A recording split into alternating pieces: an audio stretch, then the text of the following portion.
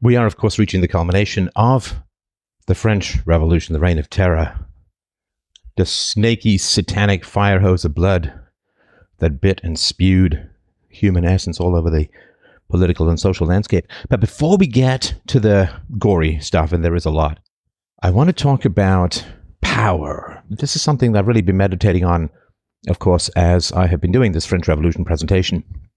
Wars and conflicts have erupted across the world, and the problem is power. How do we explain this problem of power? Well, I will explain it to you. Are you obeying a person, or are you obeying objective rules?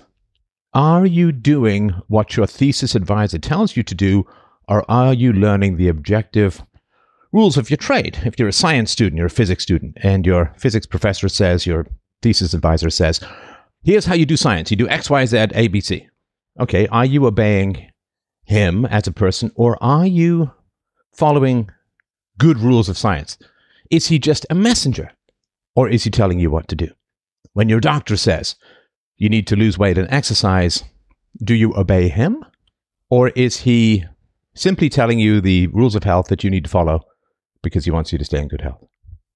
Now, I will tell you this my philosophy is the same as peace. Philosophy and peace are one and the same. I mean, rational philosophy, which is really the only philosophy there is. Everything else is superstition. Rational empirical philosophy is the same as peace. If you don't have good reasons for what you're telling people to do, or if your principle is based upon you should obey me, it's a universal principle that you should obey me. Morality is you obeying me. Ethics is me telling you what to do and you damn well doing it. Objective reason, morality, universality is you obeying me. Well, obviously we know the flaw in that from UPB and just plain old common sense, which is if it's universally good for me to obey you, then why can't it be reversed? Why is it not equally good for you to obey me? If you get to tell me what to do and it's some sort of universal good that I obey you, then why isn't it a universal good that you obey me? Now, hiding this basic reality, which all children process and understand, hiding this basic reality is what governments are for, nobility is for, royalty is for, the caste system is for, all of this nonsense that people make up to say, well, you should obey me, but I should never obey you. We're both human beings. You should obey me, but I should never obey you. For you to obey me is moral. For me to obey you is treason, insurrection, the violent overthrow of all that is good and noble and wonderful, right? If you don't have good reasons as to why people should listen to you, should do what you say, then your only recourse is violence. Your only recourse is violence. Central planners say we should control the means of production, we should control prices, we should control money creation, we should control which goods go where, at what rate and what speed. We must exercise control over property. All right. Human beings should exercise control over property. So why would the central planners get to do it and not anyone else? Magic, superstition, collectivism, the good of society, whatever foggy, vitriolic, veined nonsense they can stuff this contradiction in, they're willing to do it. Power works in two ways, in the same way that good pickpockets work in two ways. One, someone bumps into you. Two, someone else takes your money. While you're distracted by being bumped into, someone takes your wallet or whatever it is, right?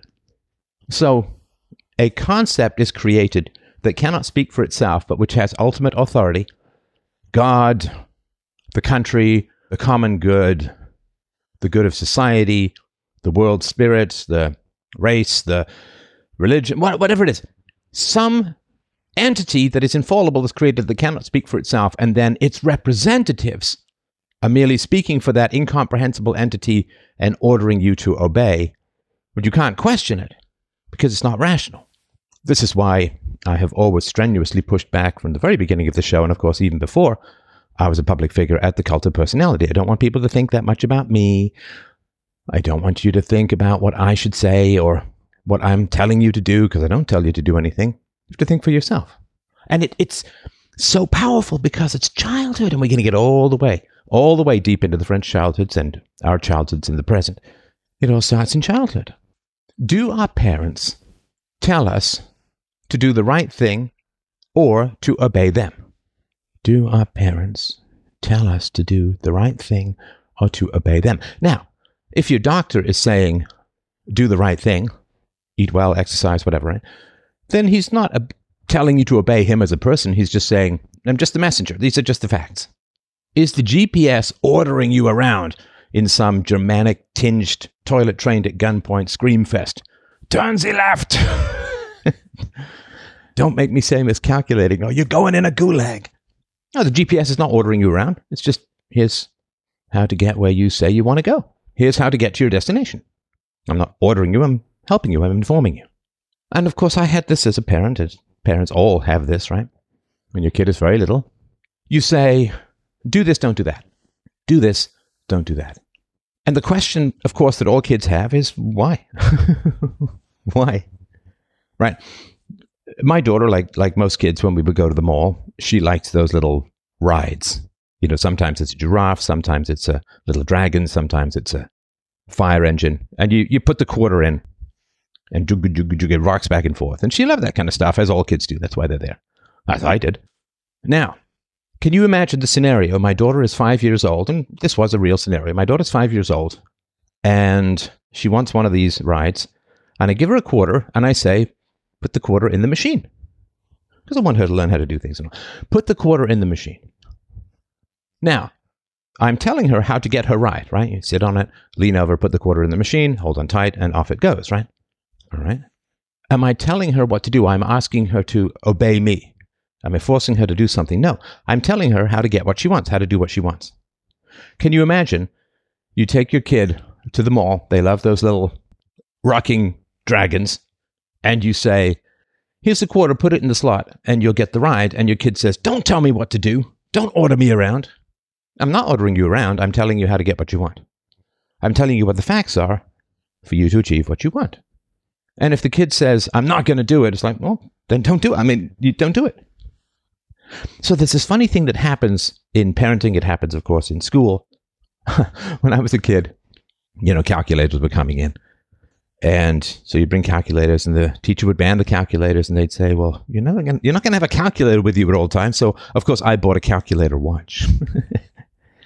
Now, look, it's on my wrist. I have a calculator with me at all times. And now, of course, you have scientific calculators in everybody's pocket and cell phones, right? So, last example, sorry to be repetitive. You want to cook something really good, like a strawberry rhubarb pie, right? And you print a recipe off, and you read the recipe. Do you say, don't tell me what to do. Don't order me what to do. I'm not going to obey you, fascist. You tender, flaky fascist. Right. They're instructions. So when you talk to your kids, and this is going to play out in truly gruesome arterial arcs of blood ways in the last stages of the Reign of Terror, you go to your kids, you say, don't steal. Don't take things without permission. And the kid says, why? And, there's basically two answers. One is the Golden Rule. The other is UPB. The Golden Rule is, well, would you like it if someone took something from you, right? I mean, you stole some candy. Would you like it if somebody stole that candy from you? No, I wouldn't like it. And that's not bad. That's not bad. It's not a very good answer, but it's not bad. And of course, it only generally works with people who already have empathy and good enough parenting to have empathy. Right. So the one answer is just the Golden Rule: do unto others as you would have them do unto you, or do not do unto others as you would have them not do unto you. The UPB, well, I guess there's a Kantian argument as well. The Kantian argument is, would you be happy with everyone stealing? Would you be willing to make you stealing a general rule? And the Kantian argument, of course, is act as if the principle of your behavior became a general rule for everyone. But of course, there's no magic alchemy by which that occurs, right? A thief steals precisely because he knows that it's not a general rule that people steal. So he's relying upon that, right? Like a scavenger doesn't hunt his own prey. Now, of course, if you were to say to the scavenger, Would you be content if nobody hunted their own prey? It's like, well, no, but they do hunt their own prey, and I'm happy with leftovers, so that's fine. That's fine. There were times when I worked in restaurants where I was so hungry that I would finish people's food. Not proud of it. Now, if there's a general principle, well, if nobody made food and nobody bought food, you wouldn't have anything to eat. Yeah, but people do make food and buy food. Right? So I wasn't just hungry. Sometimes I was just greedy. To be fair, I don't want the high shrieking violins to be playing at too tinnitus a pitch. So if your kid takes, then you say, okay, let's talk about taking stuff without permission. Can everyone do that?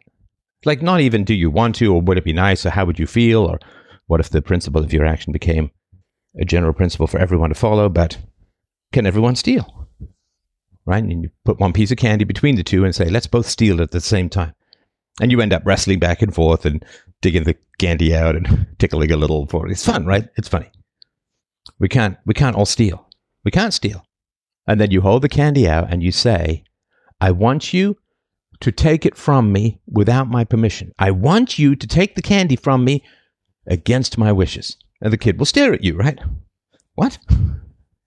I want you to take this candy. I want you to take my candy, but without my permission. And the kid, what will the kid say? I can't take it without your permission.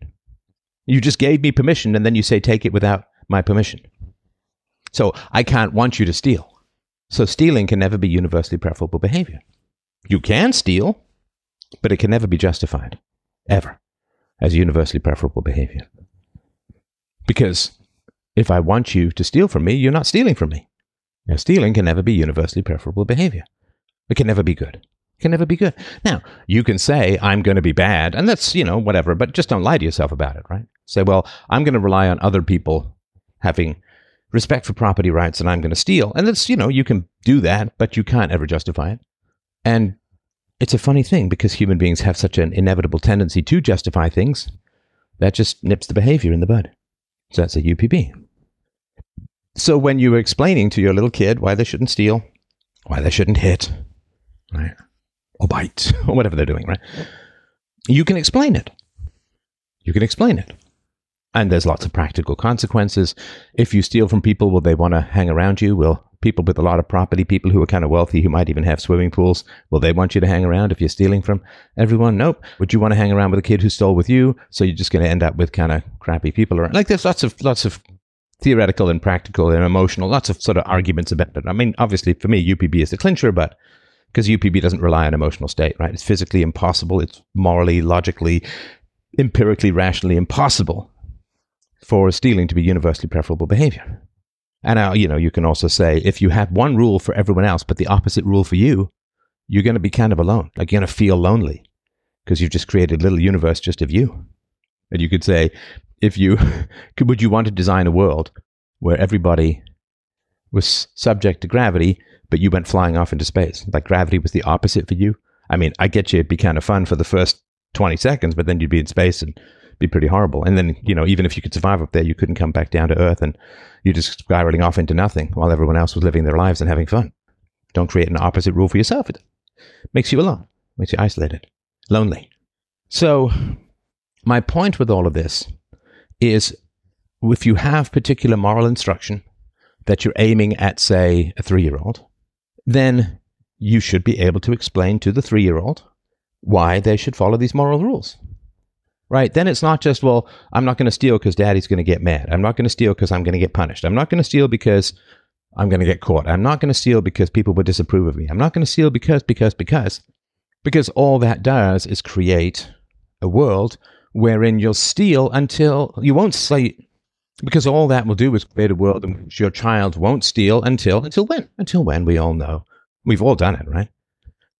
You will steal when you can get away with it, when you can not be seen, when you can dodge the eye, dodge the watcher. And this is why, of course, in Christianity and, of course, in many religions, thou shalt not steal. Well, the all-seeing eye of God is constantly watching you. Therefore, you can't get away with anything.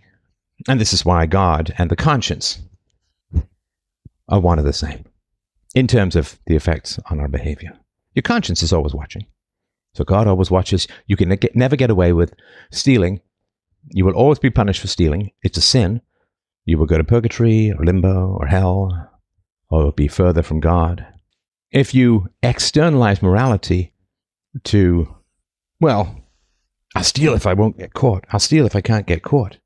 Well, then all that happens is people stop believing in God and steal whatever they want, whenever they want, because they won't get caught. And then the people who want to steal take over law enforcement and then punish the innocent and reward the guilty. All the usual stuff that we've seen throughout history. And the fact that this was secular and anti-Christian, what did that mean? Anti-conscience, anti-all-seeing eye that records every moral and immoral thing you do. De-Christianization was de-consciencing. The fantasy that without God, all is permitted. Without God, if you can get away with murder, that's fine. No one is watching. No one is judging. You don't have to pay any more attention to morals than the kids in junior high when some boring film was put on and the first thing they ask is this going to be on the test? And if it's not going to be on the test, they just doodle and pass notes and play X's and O's or whatever they're doing. They just don't pay any attention. There's no consequences, right? Thou shalt not kill. We've de-Christianized, therefore. Thou shalt not kill no longer applies, therefore we can kill. And this is the effects of raising children through punishment. Is if they can remove the God that punishes evil, at least within their own minds, if they can remove that God that punishes evil, there's no such thing as evil. It's just the will to power. You can lie, you can cheat, you can betray, you can kill, you can falsify, you can defraud, you can just make up whatever nonsense you want to get what you want. The stopper on the restraint of human evil is removed. And now, there's no such thing as good and evil, but the de-Christianization is the belief, since morality is united with God, that if you get rid of God, you get rid of morality. If you get rid of God, you get rid of the conscience. If you get rid of God, you get rid of punishment, which is why patricide and matricide and turning against the family are so common in these kinds of revolutions. Because the conscience is punitively inflicted. It is perceived by the fists and whippings and beatings and confinements and disapprovals of the mother and the father. So if you cast off all history, you destroy the nuclear family. You destroy punishment for immorality. This is why leftists, what do they aim at? What do these revolutionaries aim at? They aim at God and the family. No God, no nuclear family. Why? Because they wish to escape morality. And how is morality enforced? Through the edicts of God and the punishments of hell, and through the flurry of fists of the fathers, or the beatings of the mothers. If father never beats me for being bad, I don't have to have a conscience. If there's no God, I can't be caught, so I can do what I want. It's a fantasy that getting rid of the human institutions gets rid of the universals they represent. It is, of course, as mad as saying that if we get rid of all the physics teachers and all the physics departments, that we will be no longer subject to the laws of physics. Mad. Utterly mad. If we get rid of all of the biologists, we are no longer subject to any courses or laws of biology. But get rid of all the biologists, man. We won't need to eat anymore. We'll just live on the slow chug of self-righteousness. Our fuel will be virtue signaling. If we kill all the math teachers, there will be no such thing as numbers. There will be no such thing as similar entities with space between them. It's crazy, right? We understand? So, when I taught my daughter morality, I'm just informing her what is. I'm not subjecting her to my will. Because she can turn and say, why? Right? Famous line from Terminator 2. You can't just go around killing people. Why? Because it's wrong. Why? It just is. He gets frustrated and aggressive. Bob must obey Doug. Doug has no good reasons. It's personal. Okay. Is that universal? Then why is it so wrong for Doug to obey Bob, Bob to obey Doug, reverse it, and suddenly it's evil? I mean, remember when I fought back against my violent mother. Oh, how dare you? This is terrible. You should never use violence. I mean, that's what I don't mean to laugh so long ago now. Like 40 plus years. But why can't it be reversed? Now, Of course, I understand this. You say, well, but as the parent, you're older, you're wiser, you're more experienced, and so the children should do what you say, and maybe later on there'll be good reasons. Well, can you reasonably punish a 5-year-old for not doing vector calculus, for not doing advanced algebra? Of course not. Asking children to be moral in the absence of being able to explain morality is utterly unjust. You understand? That's tyrannical in its essence, which is to say that you are subject to laws that are not explained ahead of time, that can't be explained, but you're still subject to them and will be punished if you fail to obey the laws that have never been defined, let alone explained. If it's too early to explain morality to your children, it's too early to hold them to moral standards, because otherwise all you're teaching them is obedience to individuals. And dear God above, have we not had enough of the hellish effects of teaching children to obey violence, size, scope, strength, bitter resolution, and power? Have we not had enough of this yet?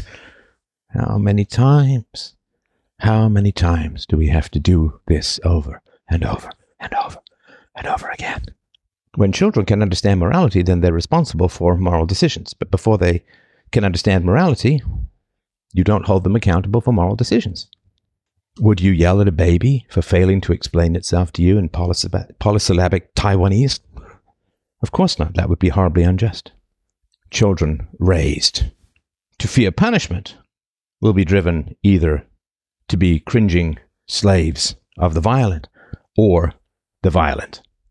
Someone gets this sword. You either get the hilt edge or the blade edge, but this sword is never going away. Well, as long as parenting remains coercive and violent, it never is. When we get to the later stages, as we will now, appreciate your patience. It's very important, I think, for me, and hopefully for you, to get these backgrounds. Why did these things occur? They believed that without punishment, there is no morality. Now, they used moral terms, of course, the good of the collective, but it doesn't matter. They believed because God punishes, when you de-Christianize, you get rid of God's punishment, and therefore, you get rid of morality. I just killed a physicist. Now I can jump off a building. I'm sorry, I don't mean to laugh because it's really awful. But this is how crazy it is. 5th April, 1794. We'll get to this. Let's look at a little backdrop. The trial and death of Danton. Late 1793, reporter Camille Desmoulins introduced his new publication, Le Vieux Cordelier. In it, he stood up for Danton and cautioned against overstating the revolutionary movement. He criticized the de-Christianizers, and in subsequent issues drew parallels between Robespierre and Julius Caesar. Desmoulins emphasized that the revolution should revert to the principles popularized around August 10, 1792. In the publication's 4th edition, this Le Vieux Cordelier, he championed the rights of the approximately 200,000 to 300,000 unarmed civilians imprisoned on suspicion of treason, counter-revolutionary activities, questions, issues, problems, opposition to random political violence. See, if you remember, there was, about half a dozen people in the Bastille, the great prison. Half a dozen people, 8, can't remember, something like that. Now we've got hundreds and hundreds of thousands of poor, pitiful, half-starved, beaten gulag dwellers. It's like reading Crime and Punishment by Dostoevsky, where the protagonist, Raskolnikov, murders an old lady, a pawnbroker, to liberate her money, to do good in the world. And he goes through a very complex dance with the chief of police, with the inspector, with the detective, the investigator, Porphyry. And you compare this civilized treatment of a murderer with Solzhenitsyn's description of what happened under communism when he wrote a letter from the front criticizing some aspect of the war. He was like, 10 years, citizen, 10 years. Beaten, half-starved to the point where they found half-rotted old fish and gnawed on them. How much worse things have become. In the spring of 1794, Robespierre shared his report on the principles of political morality. Political morality. Excellent oxymoron. And he wrote, and I quote, If virtue is the spring of a popular government in times of peace, the spring of that government during revolution is virtue combined with terror. Virtue without which terror is destructive. Terror without which virtue is impotent. Terror is only justice, prompt, severe, and inflexible. It is then an emanation of virtue. It is less a distinct principle than a natural consequence of the general principle of democracy, applied to the most pressing wants of the country. The government in a revolution is the despotism of liberty against tyranny. Look at that. Virtue combined with terror. How was Robespierre and all of his bloodthirsty psycho-revolutionaries, how was he raised? As a boy, as a child, as a youth, as an infant, as a toddler, as a teenager. We must beat our children into virtue. Goodness is on the other side of torture and brutality. To be noble, you must be smashed. To raise up on the landscape of morality, you must first be broken and buried deep. Where would he get the idea? And why would everyone believe him? Virtue combined with terror. He says, virtue without which terror is destructive. Virtue without which terror is destructive. People want to beat their children. You know that, right? A lot of people want to beat their children. Now, they can't just beat their children because then they're bullies. No. What they have to do is they have to say, well, I regretfully have to assault my child because I want my child to be good. You know, if my child is running towards traffic, I have to grab him, pull him back. He may resist, but it's for his own good. He'll thank me. He'll thank me later. He'll thank me later. And they often do. And then when they thank, they repeat. The purpose is violence. The justification is pretend virtue. He says, virtue without which terror is destructive.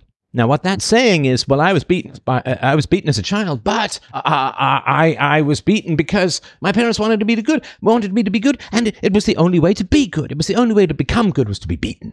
Children are born sinful. The original sin, man in his natural state, is evil and must be beaten and bled and hammered and bruised and half strangled into virtue. The original sin, of course, in Catholicism is the fall of Adam and Eve. Now, the original sin in collectivism is what? The original sin in collectivism, where the group is infinitely higher morally than the individual, the original sin in collectivism is selfishness.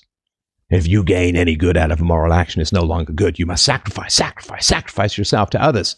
Of course, the others never come to demand your sacrifice. It's only the leaders with their swords and gulags who come to demand your sacrifice.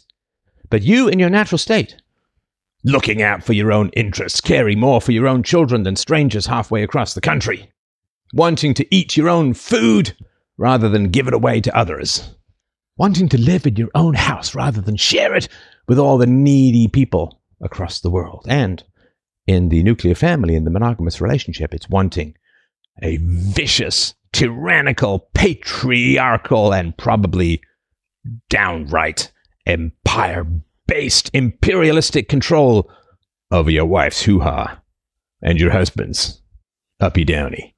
You monopolist, you selfish person looking to your own interests.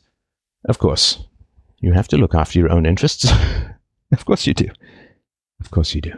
It's impossible to put others before yourself. It can't be universalized.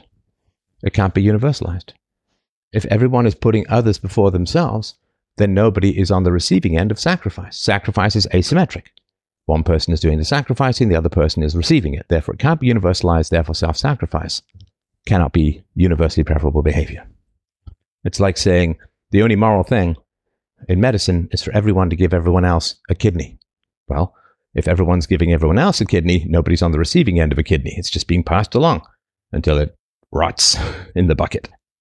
Virtue without which terror is destructive. Yep, your parents just abused you. They just pretended it was about virtue. Nope, it was just about the discharge of violence and sadism.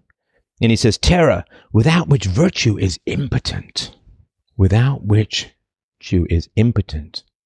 Virtue can achieve nothing without violence. Well, this is back to original sin and the costs of this kind of pedagogy. Right? Terror is only justice, prompt, severe, and inflexible. Right. So when he was a kid, he was beaten probably starved, probably raped. Terror is only just as prompt, severe, and inflexible. The only way to make people good is through violence. It comes from childhood. It is then an emanation of virtue. The government in a revolution is the despotism of liberty against tyranny. This is, it's a complete Mobius strip, Escher diagram, brain-warping nonsense, right? The government must be violent, prompt, severe, inflexible, and brutal. We have to throw hundreds of thousands of civilians into gulags, because that's how we bring liberty against tyranny. Madness. Madness. But really more just trauma.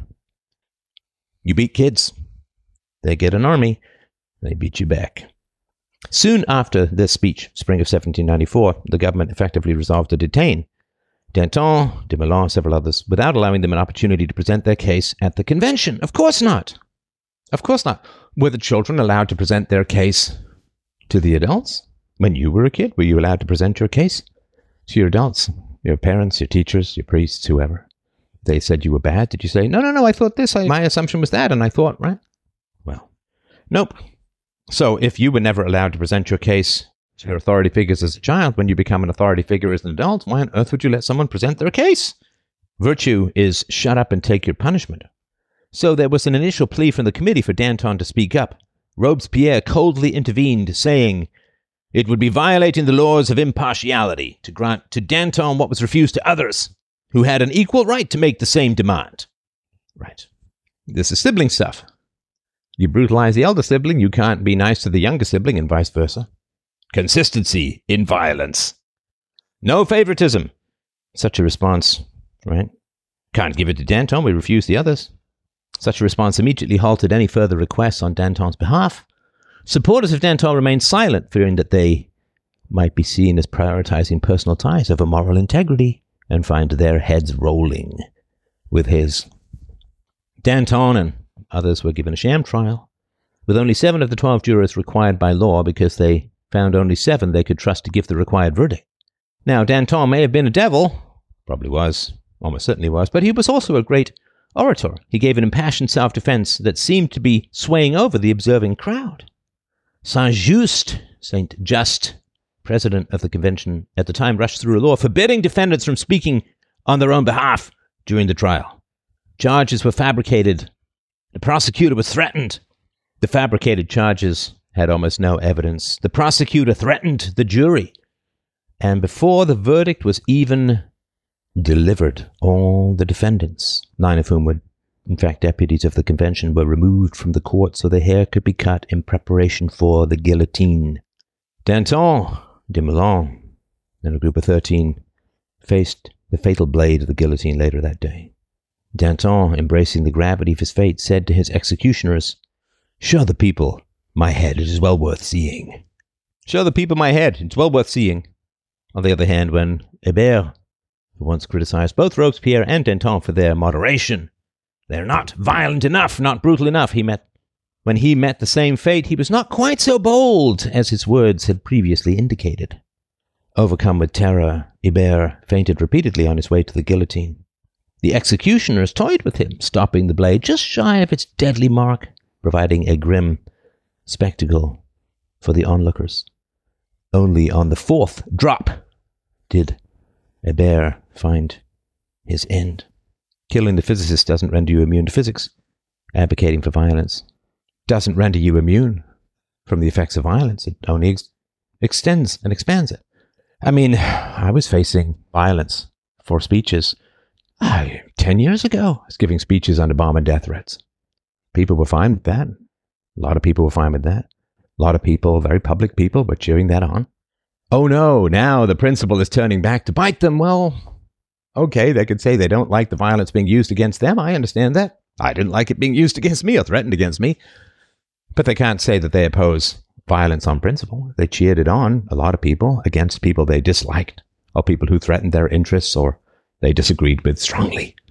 So now they have about as much credibility as a criminal who suddenly becomes meek and accommodating when he loses control of the gun. It's very sad. I don't know how many times we're going to have to learn this lesson. Certainly one more time, it seems, without a doubt, despite the best efforts of myself and countless others to try and make things more rational, more reasonable. Well, maybe with current footage, current arguments, current podcasts, maybe this lesson will be learned well enough, finally, that the violence you cheer on against your enemies will inevitably circle back to attack you. You loose a lion in the village. He's not going to be content only with chewing on those people you don't like. The lion just likes meat. And what are you made of? Meat. Certainly no integrity. By the torrid summer of 1794, a really grim, mind-squeezing tension filled the air. The populace as a whole, including, of course, the politicians, battled in a frenzy for control over the guillotine, that it was going to be their enemies or them, the beast, the demon, the devil. The endless falling blades had loosed themselves from all control, all restraint. And they, of course, denied any justice to their victims, and therefore they knew deep down that the blade was coming for them. Anti-rationality is a death cult. Just so you know, so you're clear. Anti-rationality is a death cult. It's a form of slow murderous suicide. All murderers want to die, deep down. I mean, their parental voice is telling them to kill others. They either kill others or they kill themselves. Anti-rationality is a death cult. It always goes the same way, and everyone knows exactly how it goes. On June 10th, 1794, the Committee on Public Safety dispensed with the pretense, even the pretense, of justice, unveiling the draconian 22 Prail, a day in their mad calendar, decree. Suddenly, mere accusations equated to guilt, eradicating the concept of any fair trial. Legal representation was abandoned in the mad stampede off the cliff down the shiny blade of the guillotine. Convictions now rested on moral proof. I feel it, I heard it, I saw it, instead of actual evidence. And every offense, regardless of its nature, bore a singular morbid penalty, that of death. The accusation is the conviction. Believe all accusations. If someone hates you enough, boy, you must have done something wrong. The accusation is the proof. The accusation is the proof. Believe all women. Okay, well, men will stop approaching women. Women will be single. Money runs out. Then what happens? With a chilling kind of glee, the prosecutor Georges Couthon saw this legal abomination as a tool, tallying up the countless executions as if they were mere trivialities. I can only ever unleash this demon of violence, and it will only and forever be under my control, and only and forever will it take down only and forever my enemies. It's a bladed boomerang that everyone throws, and it comes back. Georges Couthon, of course, after murdering countless others in the pretense of a trial, he too would eventually taste the guillotine's cold kiss, following the sinister decree of 22 Prail. 1,500 souls met their end within just 2 months, and the revolution's ferocity expanded its reach from the aristocrats to the hapless peasantry. Don't worry. Give us all the power in the world, and we'll only aggress against your enemies. We will be your slaves and only take out the bad guys, never the good guys. Break principle. Control violence. You own your blood-soaked masters. You program us, we'll just do all of the good stuff, never any of the bad stuff. This is a satanic offer, right? And how many times do people take it? I don't care what the social problem is. I don't care what the economic problem is. I don't care what the problem is between the sexes, the races, the classes, the countries.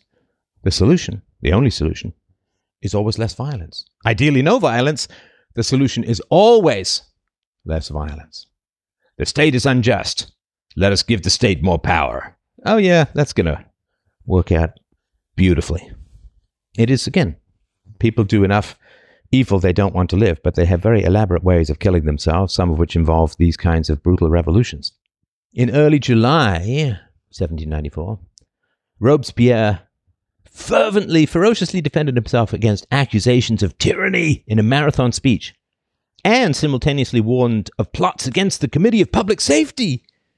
How dare you accuse me of being a tyrant? Oh, you're all plotting against me and should be killed. Oh my God.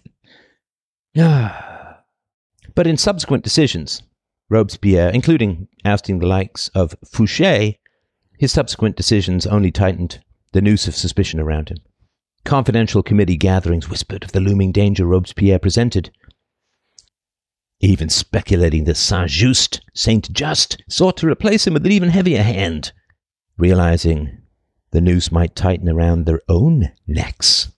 The committee gatherings, the men whispering fearfully of the cycle of violence, set a plot into motion. In one meeting, there were nearly 35 representatives opposed to Robespierre, the majority hailing from the Mountain faction. As the claims and whispers and accusations against him mounted, Saint-Just chose to remain silent. In a desperate move, seeing which way the mob was now turning like a flock of birds under charging falcons, in a desperate move, Robespierre approached the podium, seeking support from others against the Montagnards. However, he was drowned out by loud voices. He then quickly went to the left benches, but was rejected there as well. Amidst Robespierre's evident distress and momentary loss of speech, a man said, "The blood of Danton chokes him!" To which Robespierre responded, "Is it Danton you regret? Cowards, why didn't you defend him?" And the devil returns to the seat of power in France to collect the soul sated with blood that he offered power to, who now is powerless. The climax of the Reign of Terror was nigh. Its chief architects, including Robespierre and Saint-Just, were cornered. In a fumbled suicide attempt, Robespierre only succeeded in maiming his own jaw. His grim fate was sealed on July 28th, 1794, when he, alongside his cohorts, faced, at last, the guillotine. As the blood pumped out of his neck and his head fell into the basket, the crowd's scorn for him mirrored that once reserved for loathed kings. You remember, you throw a couple of 100,000 people into jail. Well, they have brothers and aunts and uncles and wives and sons. For every person you imprison, you make 20 enemies, 30 enemies, 40 enemies. Millions of people wanted him dead. Robespierre faced sheer brutality in his final moments. They tore off the bandage around his wounded jaw, screaming as he was jammed into the neckerchief of the guillotine. His demise was met with a cacophony of cheers, sealing the dark chapter of the Reign of Terror. The Jacobin Club and the purported French République. Of course, the revolution's long, haunting shadow persisted, sowing discord from Europe to Asia, even South America. This was the seminal point in the end of the Reign of Terror and the French Revolution. In the coming months and years, there was more backstabbing and bloodshed, and more heads would roll. Soon, a new constitution would be drafted, Napoleon would take power, and for all the bloodshed and terror and violence over ending the life of the king and of Marie Antoinette and of the nobles, the monarchy too would eventually be reinstated.